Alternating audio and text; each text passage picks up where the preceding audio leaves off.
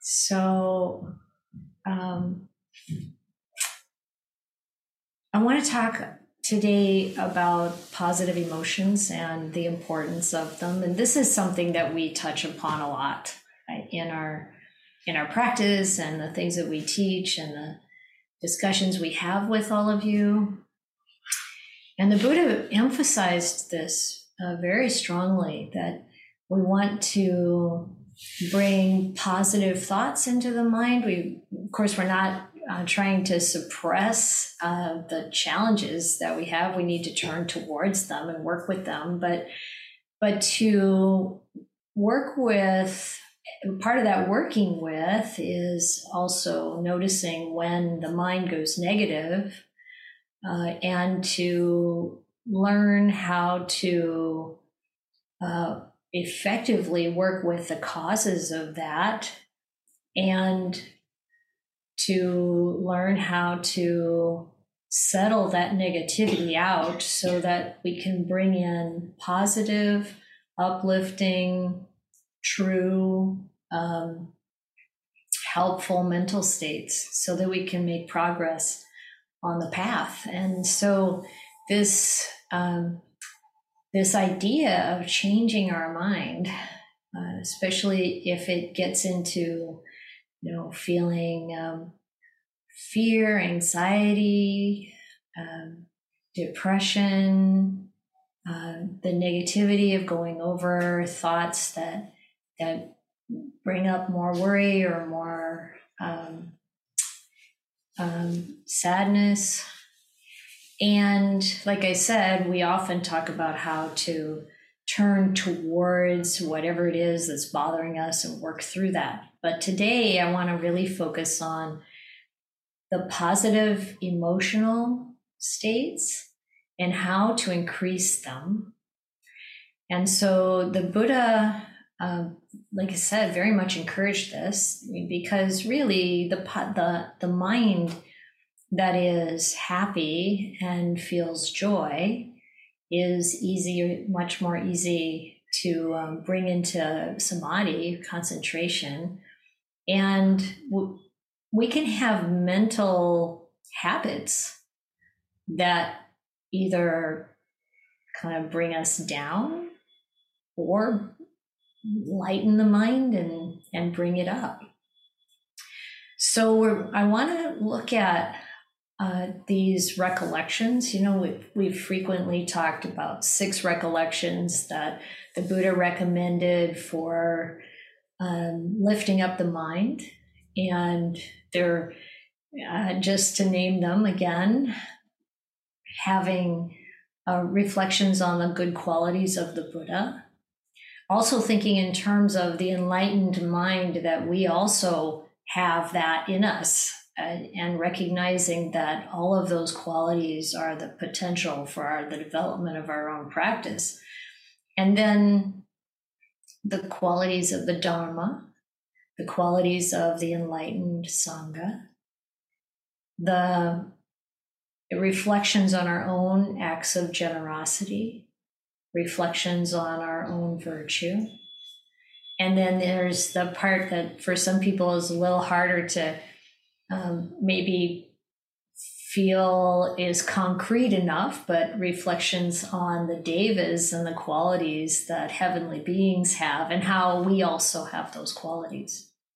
So those 6 recollections are a common set that we see in the suttas that the Buddha encouraged us to use.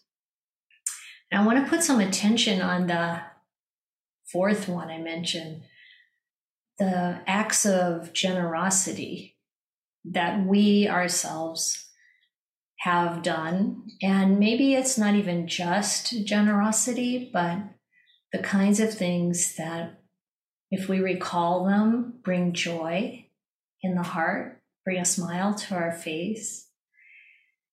And what's interesting about it is that there's actually a practice that can be used. Something that I've talked about other times too. In Sri Lanka, there's this practice of writing down the things that you do that are kind and generous, and putting that all in a book. And then when you're dying, at the end of your life and you're dying, a family member or a friend reads that out to you as you're going through the process of your body shutting down, or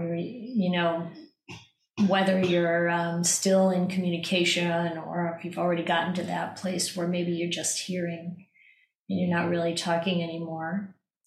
Regardless of when, this list coming back to you of the good things you've done in your life. Now, when I first heard about this, maybe 20 years ago, I got myself a book, and there are the blank pages and a notebook, and I couldn't think of anything I could write down. And just recently, we were listening to a talk by Ajahn Jayasaro, which I would recommend, by the way. I think it's called something about positive emotions, practicing with positive emotions. If you want to look that up on YouTube, I think it's a good talk. But he talks about using these, like writing down 10 things that you've done in your life that bring joy to the mind. And I'm finding that when I talk to people about this, they're often in the same place I was when I started to try to think about the good things I've done in my life. Like, you can't think of anything. Now, I don't know. If I say to you right now, could you write down 10 things that you've done in your life that, when you think about it, it brings up joy, smile to your face, happiness? And he points out in his talk, it's not worldly things like, oh, I made a lot of money. And, it's the things that are coming from the heart, a kind act that you did for someone, sharing something with someone, helping somebody in some way, some act of kindness and generosity coming from the heart. And thank you, Adrian, for the link in the chat. Really being able to reflect upon that, and then Ajahn Jayasaro suggests that as a meditation, you take each of those 10 things and you reflect on each one for 3 minutes. So, you think about it for 3 minutes, you let it lift up your heart, you go through each one, and then you've got a 30-minute meditation, at the end of which hopefully the mind is very happy, glowing with recollections of the beautiful things we've done to help others. Now, like I said, I don't know if it's a cultural thing or what, but there's such a strong tendency to maybe think of something and then go, well, but that's just normal stuff I should do. So I made a list after listening to Ajahn Jayasaro. And one of the things on my list was, when I was married,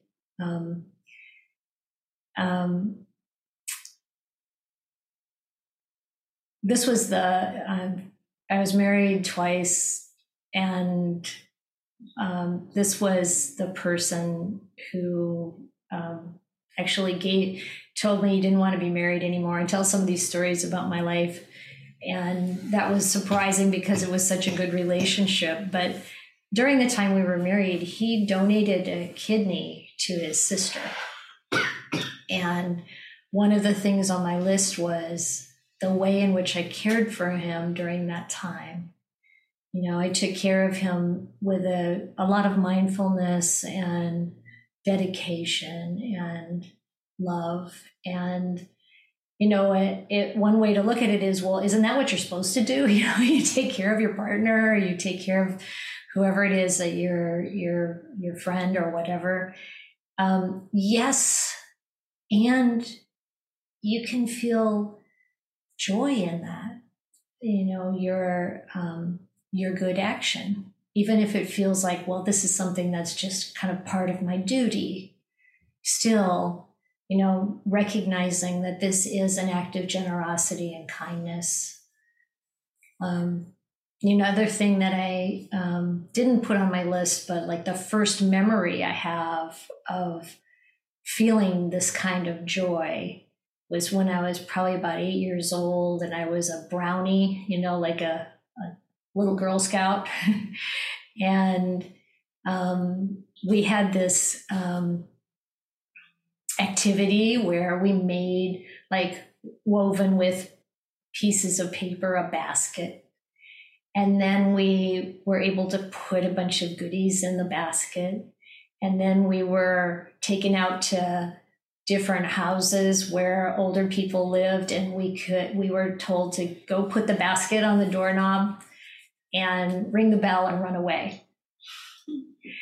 And I remember just feeling so much joy about this, little kid doing something, actually having a hand in doing it to make the basket.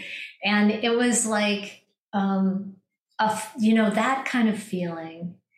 And you can think, well, that's no big deal or whatever, and so I want to challenge you.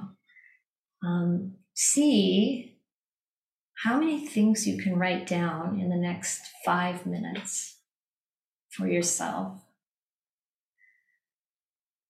on your phone or on a piece of paper.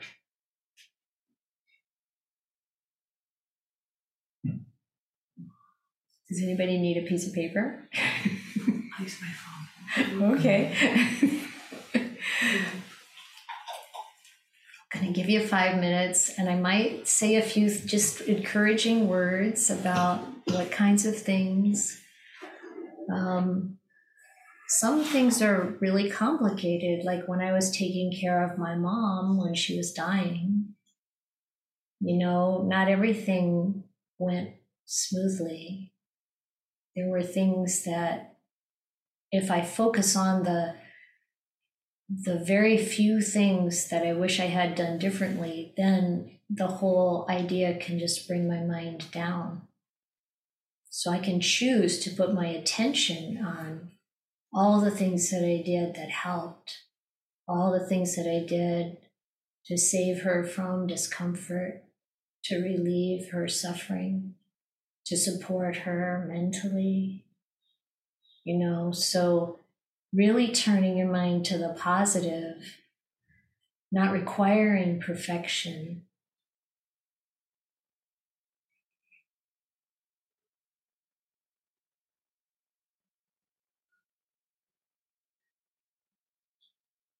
Thank you, Vandana.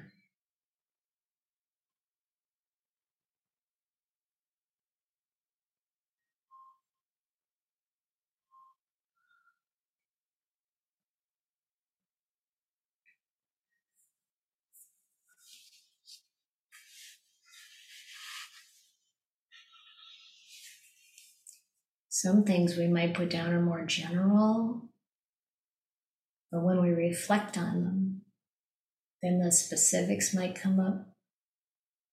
Some things we might put down are more like momentary, specific. That's all okay.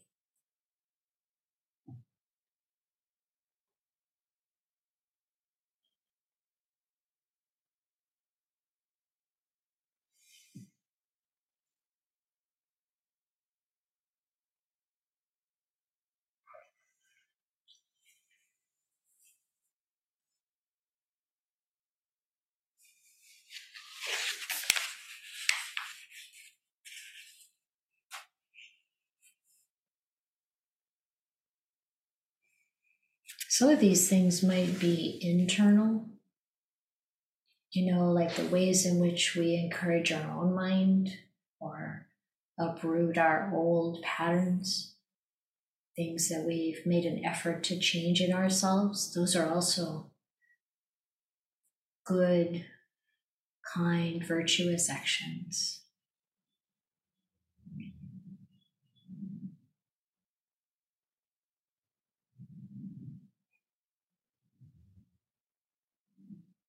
Sometimes even just listening to someone can be such a supportive action.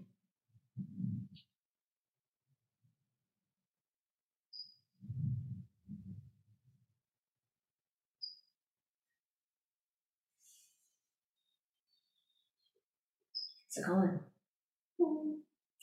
It's 6 things. 6. She's got 6 and counting. I could probably tell her about 16 good things she's done for me that she's forgotten to do. No, 116,100 things I think she's done for me.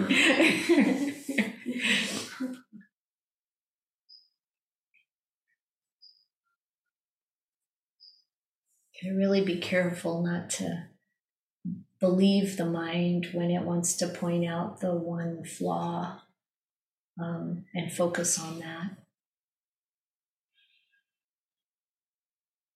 We want to really appreciate our own goodness.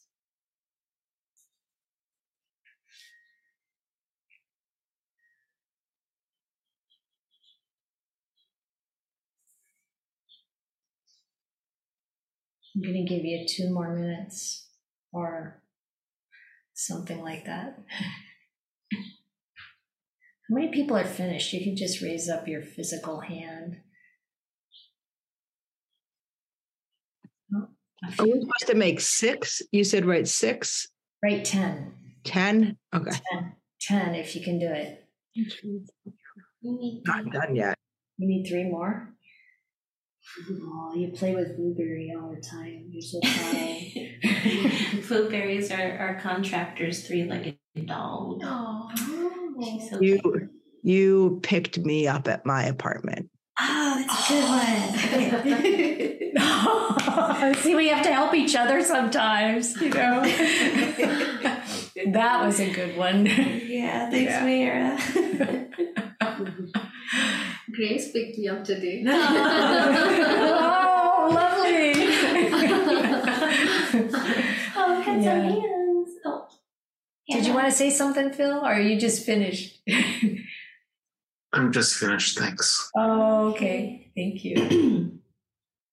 Yeah, I can imagine in the line of work you've had, you could probably make pages upon pages of things you've done.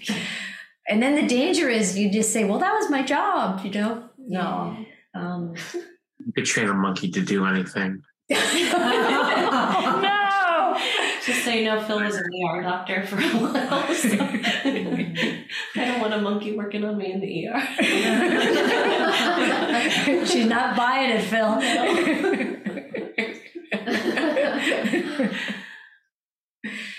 Yeah. Okay. So before we go into the meditation part, let's talk about the process of finding those 10 things. Does anybody have anything they'd like to share about that? At all? You don't have to.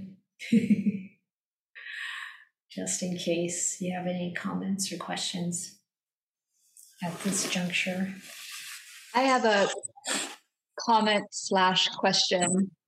Okay, Hannah. I forgot to. Oh no, I'm sorry. I'm sorry, Julie. Yeah. How, like, when we first began this exercise, my question was going to be like, well, what if you have so many things that you want to list and you're like, well, I'm just a great person. But then, like, in the process of listing them, you really can't see just the goodness for everything that you notice. It's like pointing out all of the times that you haven't done your duty. Yeah. So on one hand, it's like writing a big list feels egotistical. And on the other hand, writing a small list kind of also feels egotistical. So yeah. Yeah, and it's like, really, this is a very good point. If you listen to that talk of Ajahn Jayasaro, he actually brings up, like at one point what it means, and the Buddha talked about this, like let's say we're reflecting on our own virtue. And if there's any kind of, this isn't what you're talking about, but if there's any kind of looking down on someone else for not being so virtuous, then the Buddha says you're really on the wrong track. You're really, missing it. And then in this case, like this comment of, is this an egotistical thing that I think I'm, doing so great? Well, notice when it is and when it isn't, because we can observe our own good qualities without puffing ourselves up. And we can also observe the mental patterns that cause us to look at the negative side, overly kind of emphasize the mistakes and the negativity without putting ourselves down too. And so it's good to kind of sort that out. What is really egotistical and what is just part of a pattern that we've developed through our conditioning. And we really want to challenge our conditioning, because so much of our behavior, so much of the way we think is a product of our conditioning. Like almost everything we do is really part of the conditioning that we've had. And as we train our mind, we're going against that conditioning. We're training it. Even the way we train it is conditioned, so we want to watch out for those parts that are really not helpful. But to really sort out, well, when are we puffing ourselves up? When are we kind of reinforcing the sense of self? Whether it's, like you said, it's two sides of the same coin, if we're puffing ourselves up or we're putting ourselves down. If it's focus on self, we're kind of missing the point.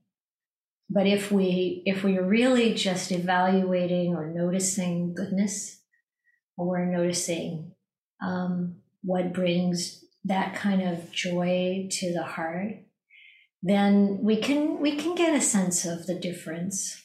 And so we want to start to develop that sensitivity, and not to be upset if some of that ego stroking one way or another, positive or negative, is there, but to see it and let it go.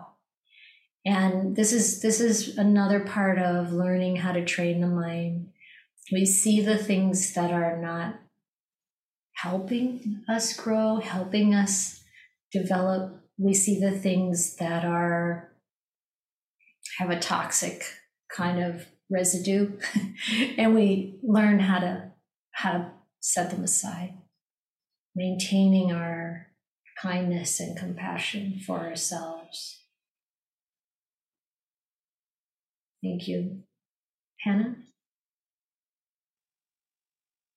Yeah, I was really glad that you asked us to do this, because it was really lovely to reflect while I was doing this to see where I am in my practice today. And I was just filled with loving kindness for myself to recognize that I'm in recovery for codependency. And so if somebody had asked me to do this a year ago, I would say, oh no, I can't do that, because that would be selfish. And it totally goes back to what you were just talking about, the conditioning of growing up in American society, where if you talk about yourself at all, then you are egotistical and you are selfish and you aren't thinking about others.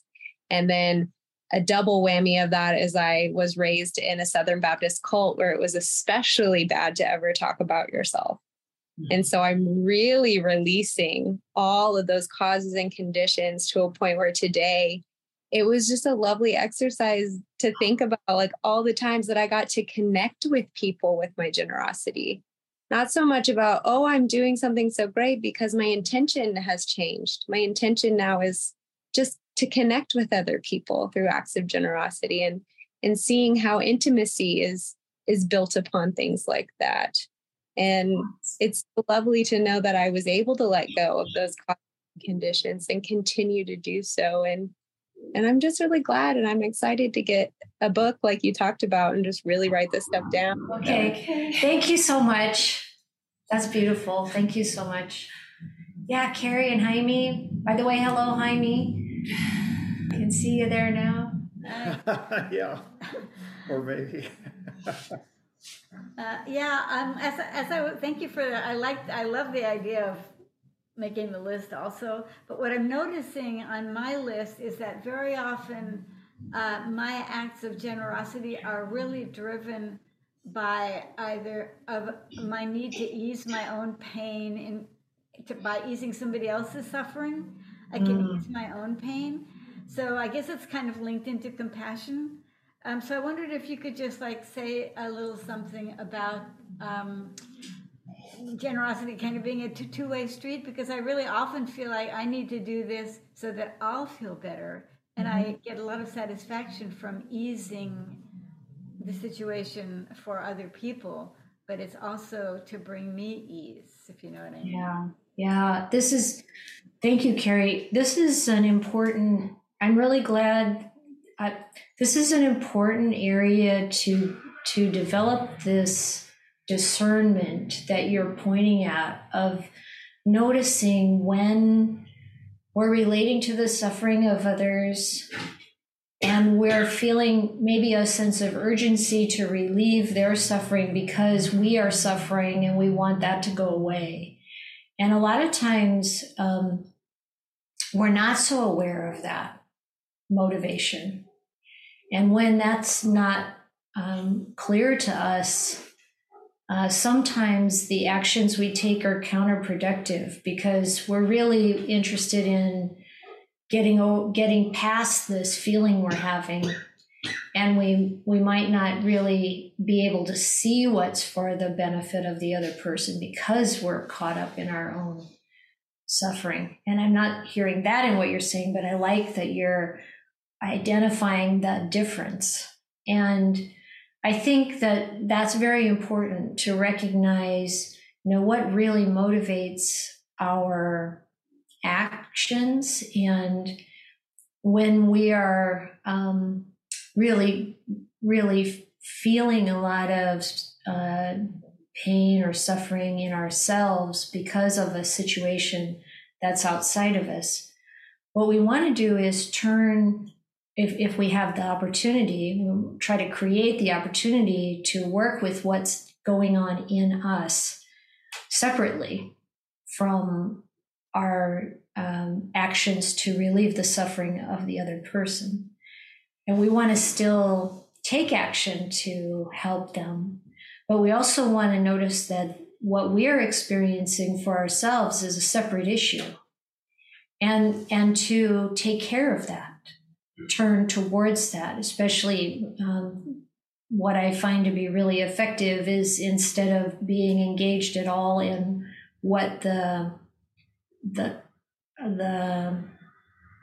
I'm going to say story, but it's not just a story. Instead of being so engaged in whatever the other person's situation is and their experience, to really look at, okay, that triggered what is coming up in me, but what's coming up in me is from my own history, my own karma, my own unresolved, unaddressed,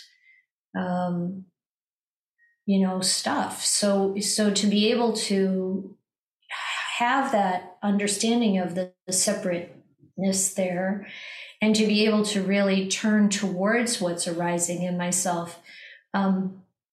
Someone I was talking to earlier today was talking about, there's that being touched, something's being touched, like that contact,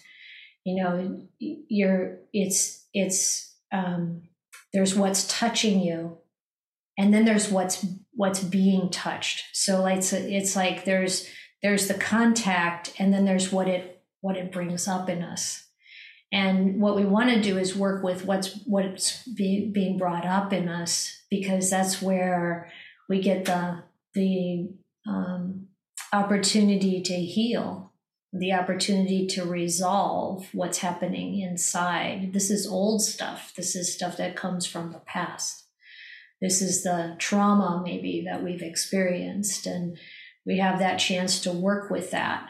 And it's a separate thing from what's actually touching us, which is what that other person's suffering is, or whatever they're telling us, or whatever we're hearing that then brings up what's touched.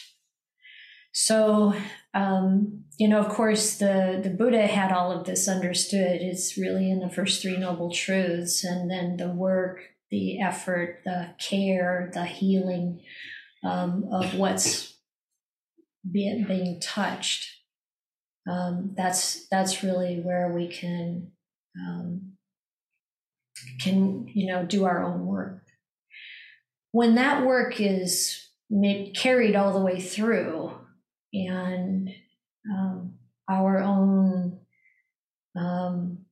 felt experience is well understood and cared for, then when someone else is suffering, what comes is really true karuna, true compassion. It doesn't have a personalized element in it anymore. It's one of the Brahma Viharas. That's this exalted, immeasurable state of wanting the suffering there in that other person to end, and being able to really engage selflessly with supporting the ending of that suffering. And it's not like we have to wait until everything's resolved inside of us to take those steps to help someone else. But what's useful is having the discernment to see those various components in play and knowing where to put the effort to help someone else, really trying to understand what's best for them without our own needs getting involved, and then our own needs being supported and helped by our own internal work, and maybe with the help of a professional or a Kalyanamitta friend, or the work using the Buddhist teachings. And then we have this note in the chat. A challenge I found in making the list was that some of the acts that I reflected on begin with generosity and joy, and then turn into obligations that start to feel very heavy and less joyful. Good point. Okay.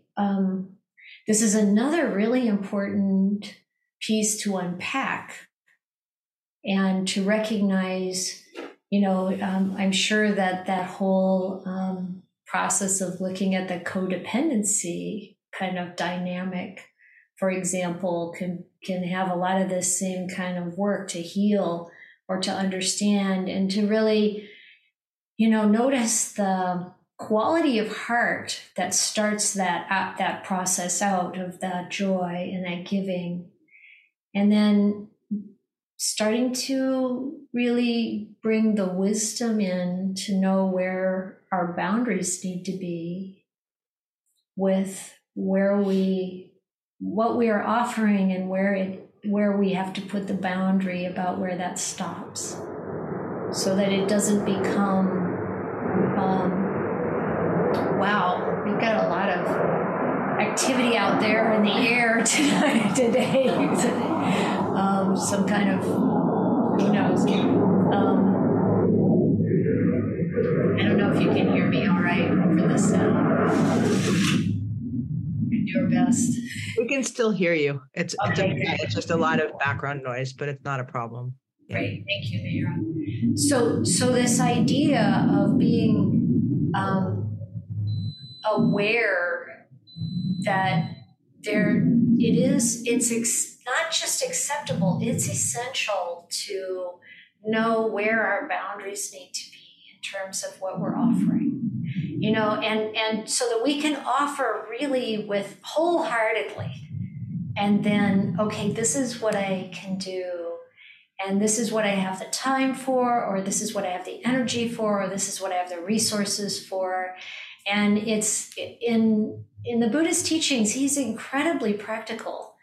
He's never saying, oh, you have to give everything you have. He tells people, save a certain amount of money, keep your resources that you need to take care of yourself and your family, do, the things that, like have this portion that you can freely give for the support of others, but knowing where those, sensible amounts are. And that's not just in financial things or physical resources. It's also our emotional resources, our time, and so this is important. And even something like taking the time and doing the practice to understand where those boundaries are is something we can be happy about and proud of in our own practice. We can put that on the list. Like this is an effort that I'm making that makes me a more reliable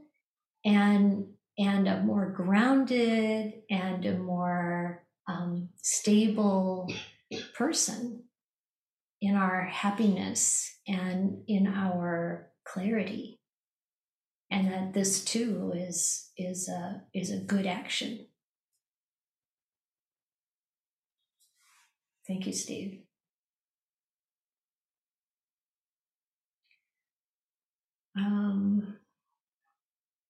Lakshmi. I wanted to share my experience very briefly. Growing up in an enmeshment, there was always a lot of guilt associated with keeping track of what you did for others. So I was kind of fighting that conditioning that was ingrained in me while preparing the list. So it made me realize that that's a pattern that I need to unlearn for my own spiritual journey. Yeah. Just wanted to share that. Yeah, thank you, Lakshmi. Yeah, guilt. Oh, what a challenge. To feel bad about things that we're doing that are good. Just feeling bad about acknowledging them, or feeling bad about, any kind of misstep we make or whatever. There's really no place for that in the development on the path. The place that it holds is to, again, use discernment to see the difference between hiri otapa and this kind of toxic way of thinking that pulls us down, shames us, makes us feel bad about ourselves. That the place for that is actually identifying it as a negative emotion, a devaluing of ourselves. That's a kind of defilement. And, maybe defilement isn't altogether the best word, but it's the only one that's the one we happen to have, that we use sometimes in the translation. And it's to see those mental qualities that are actually debilitating, and to let those go. So thank you for that sharing, Lakshmi. Yeah, Mayura?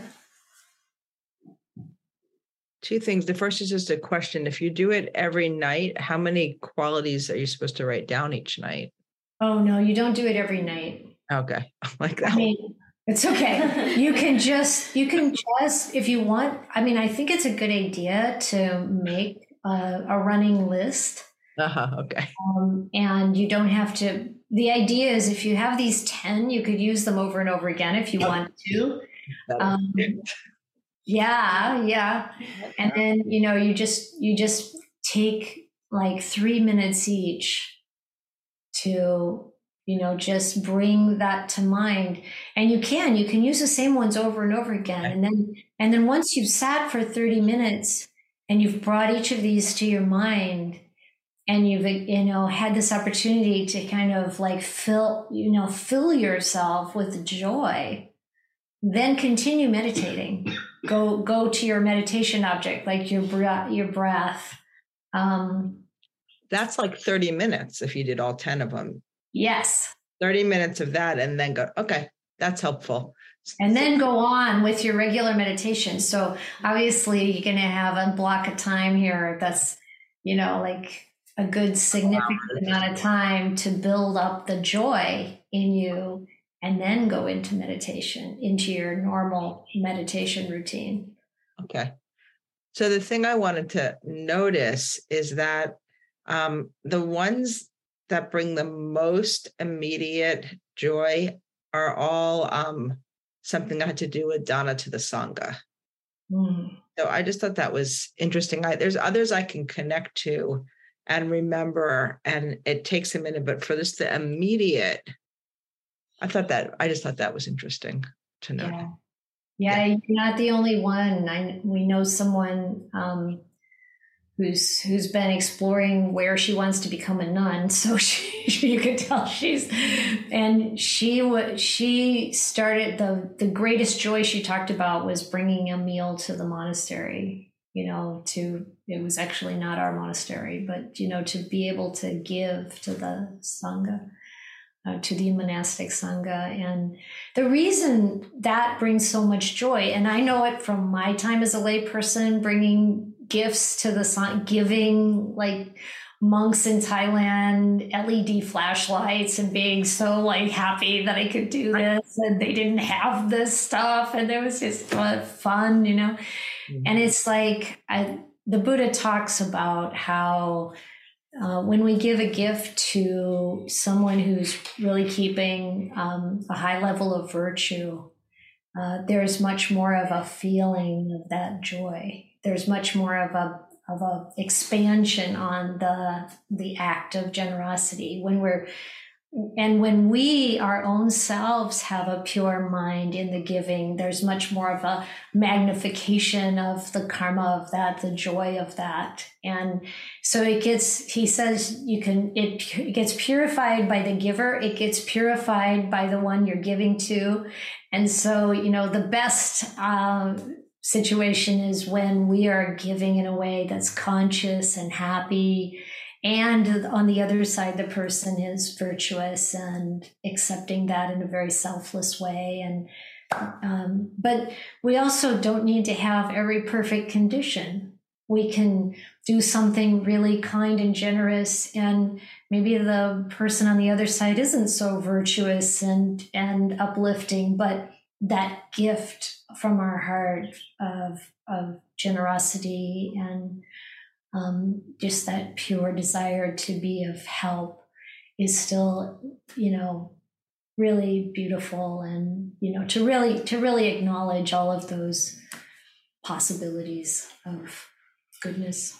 I would just add one more piece to it, which is that I think it's the conditions of giving where it's part of what's then really known and valued and celebrated together. Like I have this memory for my birthday giving a meal offering to Aloka Vihara during their retreat time.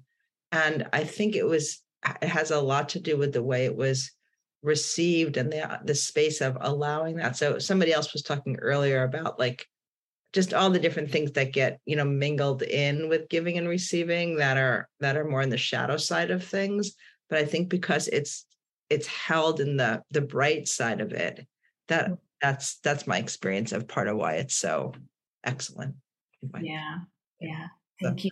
This is a great practice today. Yeah. But I also want to say that even if what we're doing isn't appreciated, we give something with our heart open and with all of our good intentions and is the skill that we have to give it, and it isn't appreciated or it isn't noticed or it isn't, received. It's okay. That's out of our control. It doesn't, I can't say it doesn't matter, but at some level we have to appreciate what's here in us and what we're doing too. Yeah. Yeah. So another something from the chat, some of the things I listed were acts of generosity, but things that bring up very sad memories. Yeah. Do I set those aside or just consider the things that bring joy? For instance, laying flowers at a place of a homeless man was beaten to death makes me think of the darkness in this world. Taking care of my daughter's body after she died makes me think more about her death than what I did for her at her death and while she was alive. Yeah. I think maybe noticing what it's like to reflect on those things and how our reflection on them changes over time. Because it's okay to feel of course, whatever comes up, it's okay to feel that sadness and also to bring the appreciation more and more in the mind of the good that you've done, of the good things that have come from what you've done. Like, I put on the list taking care of my mom, like I said, when she was dying. And she died in 2017. And for a long time, I was really my mind would much more go to the 2 or 3 things that I felt like I did or decisions I made that weren't good, that I think if I only knew more. It's the first time I'd ever helped anyone when they were dying. I didn't know certain things. And I had to work with that pattern anyway in my mind of bringing up the things I've done wrong. Like I'm so conditioned from childhood to reflect on what I've done wrong and not on what I've done that's good. And we're conditioned that way anyway through evolution. Evolution wants us to think about the mistakes we've made over and over and over and over and over and over, because that's more likely to keep us alive in order to procreate or whatever evolution is. That's what evolution wants. Evolution wants us to survive, but it doesn't care if we're happy. So I say that often, and it's true. And it also doesn't have any interest in us becoming enlightened. And so it's like, we tend to go over the mistakes much more than we do the positive things. And we need to then address that by intentionally reflecting on the positive. So what I noticed in writing this list was that I could put down the way I cared for my mom, and those mistakes had faded into the background. It's not like I've forgotten that happened, but to be able to recognize that like 97% of it was good. And that's where I can put especially the attention on my own heart, my own intentions as I was helping her. And if there are negative none of us can control the fact that some selfish idea will come into the mind or some, negative kind of impulse or whatever, but the fact that we don't follow it, that we're not acting upon that negativity, that also is a sense of encouragement to us. And to really train ourselves, encourage ourselves to put the attention on the good and acknowledge those things that are hard and letting that settle. And so it's really an alive, changing process in the way we use our mind. What part of that experience are we going to emphasize? What part are we going to reflect on again and again? The Buddha says that actually the sadness reflecting on that again and again doesn't help anyone. It's interesting. But he's not talking about suppressing our feelings. He's talking about being present with those feelings when they arise, but when the mind wants to go over the negativity, that doesn't help anyone. And so, just starting to kind of tease these things apart a bit. And of course, we're going to have that mixture with these situations that are carry so much importance for us. And to, really start to emphasize and grow the attention that we have on the good, to encourage more good arising in the future.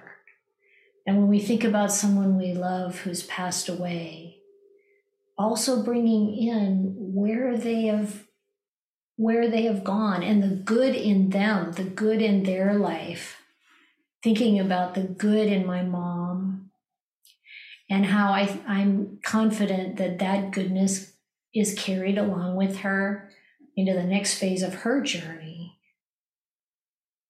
and how beautiful that is. And like when we, take people's names and we remember them when we do our chanting and meditation and, like teachings and share the merit.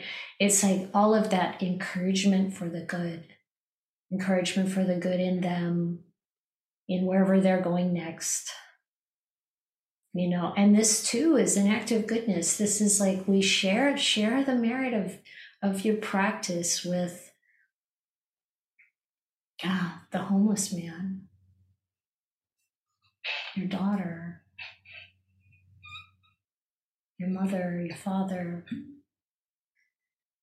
Encourage that joy, that goodness, that kindness, generosity, virtue, and encourage the mind to be happy. Jonathan? Yeah, okay, thanks. Yeah, so much stuff going through my head. I'm like trying to just like be still with it and stay present. It's just like it's so funny, right? How like it's almost seen as like this noble thing to like beat up on self with all the things that we've done wrong. It's almost seen that way, like, oh, like I need to like, and like flagellate myself, right? But to then think of the good, it's like somehow a burden or whatever. And I learned early on in 12-step recovery through doing like inventories there that the true humility is actually just an honest assessment of oneself. Mm-hmm. Flat out, right? Like, and I learned to take inventory, and to get us there, it was like often said, like, think of taking inventory in a store. You're just like looking at what's on the shelves. Oh, like this stuff's rotten, this stuff's good. It's like it's subjective. It's not like I've got some great peaches. It's got nothing to do with that. It's just what's on the shelf. Right? It's just what's here. We all have good and bad. That's just the facts, right? And like, and I know for myself, it's been hard. Like historically, it had been much easier to like think of the harmful things and the damaging things, but like through practice, it's gotten far easier. And some of the reasoning behind that is so interesting too, right? Like, like I think about motives and things for doing kindness, and through my own codependency, I often find myself trying to give things to people that didn't want them or ask for them or maybe even need them. Just I thought that. And then it was met in a way. And then I realized like, oh, this is my own selfishness. I'm just like trying to fix things. But then like when I give in a way that's like, just from like the right motives, it's these things that stay with me forever and that will stay with me forever. There's things that I can easily recall, like, oh, like this kid was in pain this one day at work, and he just had these like horrible, he had street feet, he's a homeless dude, and there's nothing I could do for him. Just nothing I could say. No way I could fix it. He was just in blissing pain. All I could do was rub his back, and I did. And I just felt like so connected to like divine goodness in that moment. And it was like, it was nothing about like the me, the self, that Jonathan's information or wisdom or anything like this. It was just like a simple act of human touch. And like things like this, like they fill me with like joy that I know that this is like pointing to, and it's like, And like I actually do this in my own inventory, and so I'm really looking forward to that Sri Lankan practice. I'm doing this with my life. I'm doing it. You know, like it's so powerful. But like before I go to sleep at night, like I do my inventory of like what went well, what didn't go well, etc. But I always end with reflect on my good qualities, and it's just so in line with that, right? Like as I go to sleep, whether it's the final sleep or a nightly sleep, remember what I did that was good here. Yes. Aww. Yay. Yes. Thank you, Jonathan. So true. So beautiful. Thank you. Joyce?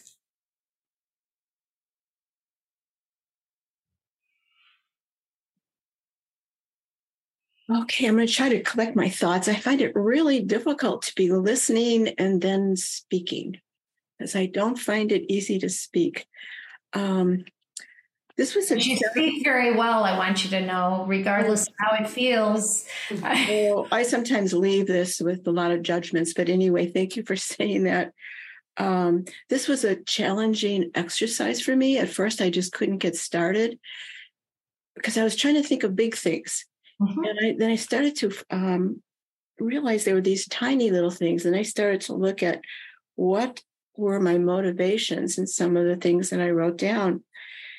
And I kept on finding not so much like focusing on alleviating suffering, but to create ease. Now, this is going to be such a simple little thing, but I've been doing this forever and ever, is being really careful to like hold the door for someone behind me. You know, just, I don't know if that even counts, if I even should put that on the list, but I just seem... It counts, yes. Well, it made me recognize that I actually have more awareness than I thought I had. Because in order to do that, I've got to be aware that there's somebody else who's going to be affected by what I do. Yeah. And years and years ago, when I first started to practice, I took on a practice of, because we have a lot of people here who don't have homes. And you see this all the time. And just to give, just do it because I can. I'm just going to do it. And it's really changed my life and my attitude. But it's not coming from a place that, I have and they don't. And it's more about, creating ease. And I used to belong to a project. It was called the Dharma Egg Project. And there was a program, a breakfast program, and they ran out of funding in order to provide eggs to the people who needed the breakfasts. And so they came to all the sanghas and asked, could you buy 15 dozen eggs and donate them a month? And that was such a wonderful project. I just jumped into that with both feet. And but again, it's wanting to provide ease and filling a need rather than, I guess it is relieving suffering, but that's not really quite my orientation. So I'd just like your feedback on that. Well, I think it's beautiful. It's like I think it's really good to notice that it's the opening of the heart, that feeling of what it's like to be free of stinginess, to have that openness of the heart. In that moment, you're free of fear. In that moment when you're opening the heart, you're giving something from, without the sense of self and wanting anything in return. Then we're free of anxiety. We're free of dukkha in that moment. And it doesn't have to be big. It can be anything, anything. It can even be kind thoughts. We really have the opportunity every moment to open up this way and give. Even if we're, like I knew someone who was a quadriplegic. He was in a care home and nothing below the neck worked. And he actually had a way of turning on the computer and being able to he looked at all these spiritual sites, and he said his physical life was horrible, but his spiritual life was so much better after, this change happened to him. And, it's like the opening of the heart, the wish for others to be happy and free, the movement of our own mind from negativity and fear and any kind of ill will or of aversion to a space of kindness and compassion, any of the Brahma Viharas to a virtuous selflessness. In that moment we are free of all those down-pulling defilements. And it doesn't matter if it's a big thing or a small thing, it's about the quality of heart. Yeah, thank you for just putting this in the context of the Dhamma practice, because I don't think I've always held it that way. And there was another thing, like a friend of mine, she was quite elderly and she ran out of money, basically. So she ended up in a care home away from her community. And a group of us would drive up every week to sing with her because she was a folk singer. And it completely transformed the whole facility because everybody started to sing with us. And they all started to learn the songs. Even people with some dementia and whatever, they would know the words to the songs. And I just now recognize how joyful I felt when I was there. I don't always see my response or really validate it. So this has been a really great opportunity to do that. So thank you. I hope that one's on your list, Joyce. You know what? I just added it just a moment ago. How beautiful. Yeah. So to even re-emphasize that this is part of what leads us to samadhi. The reason for these recollections is to settle the mind, get it, move in the direction of being able to let go into stillness.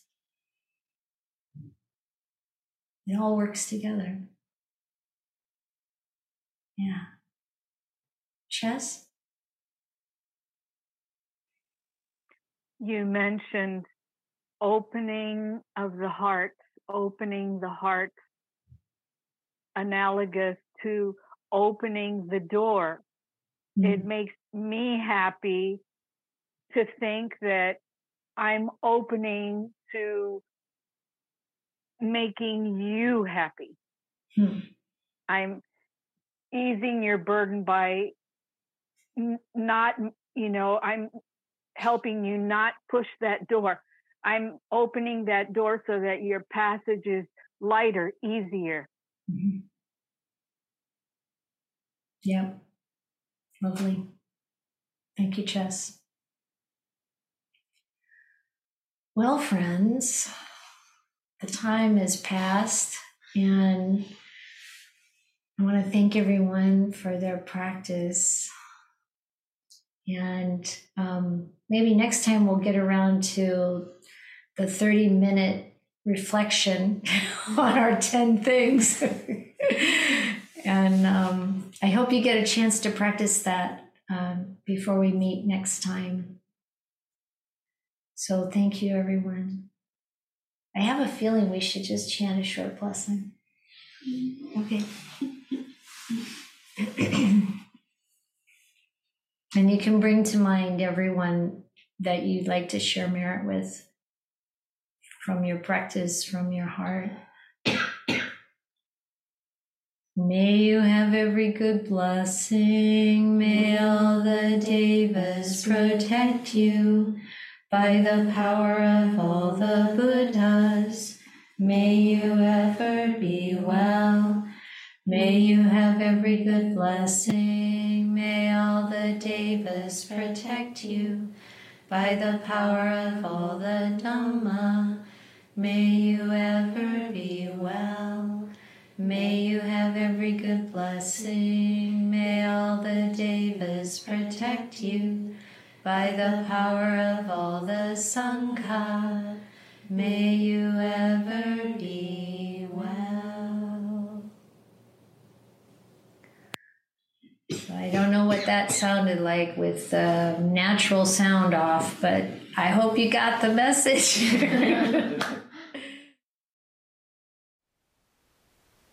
Thank you for listening.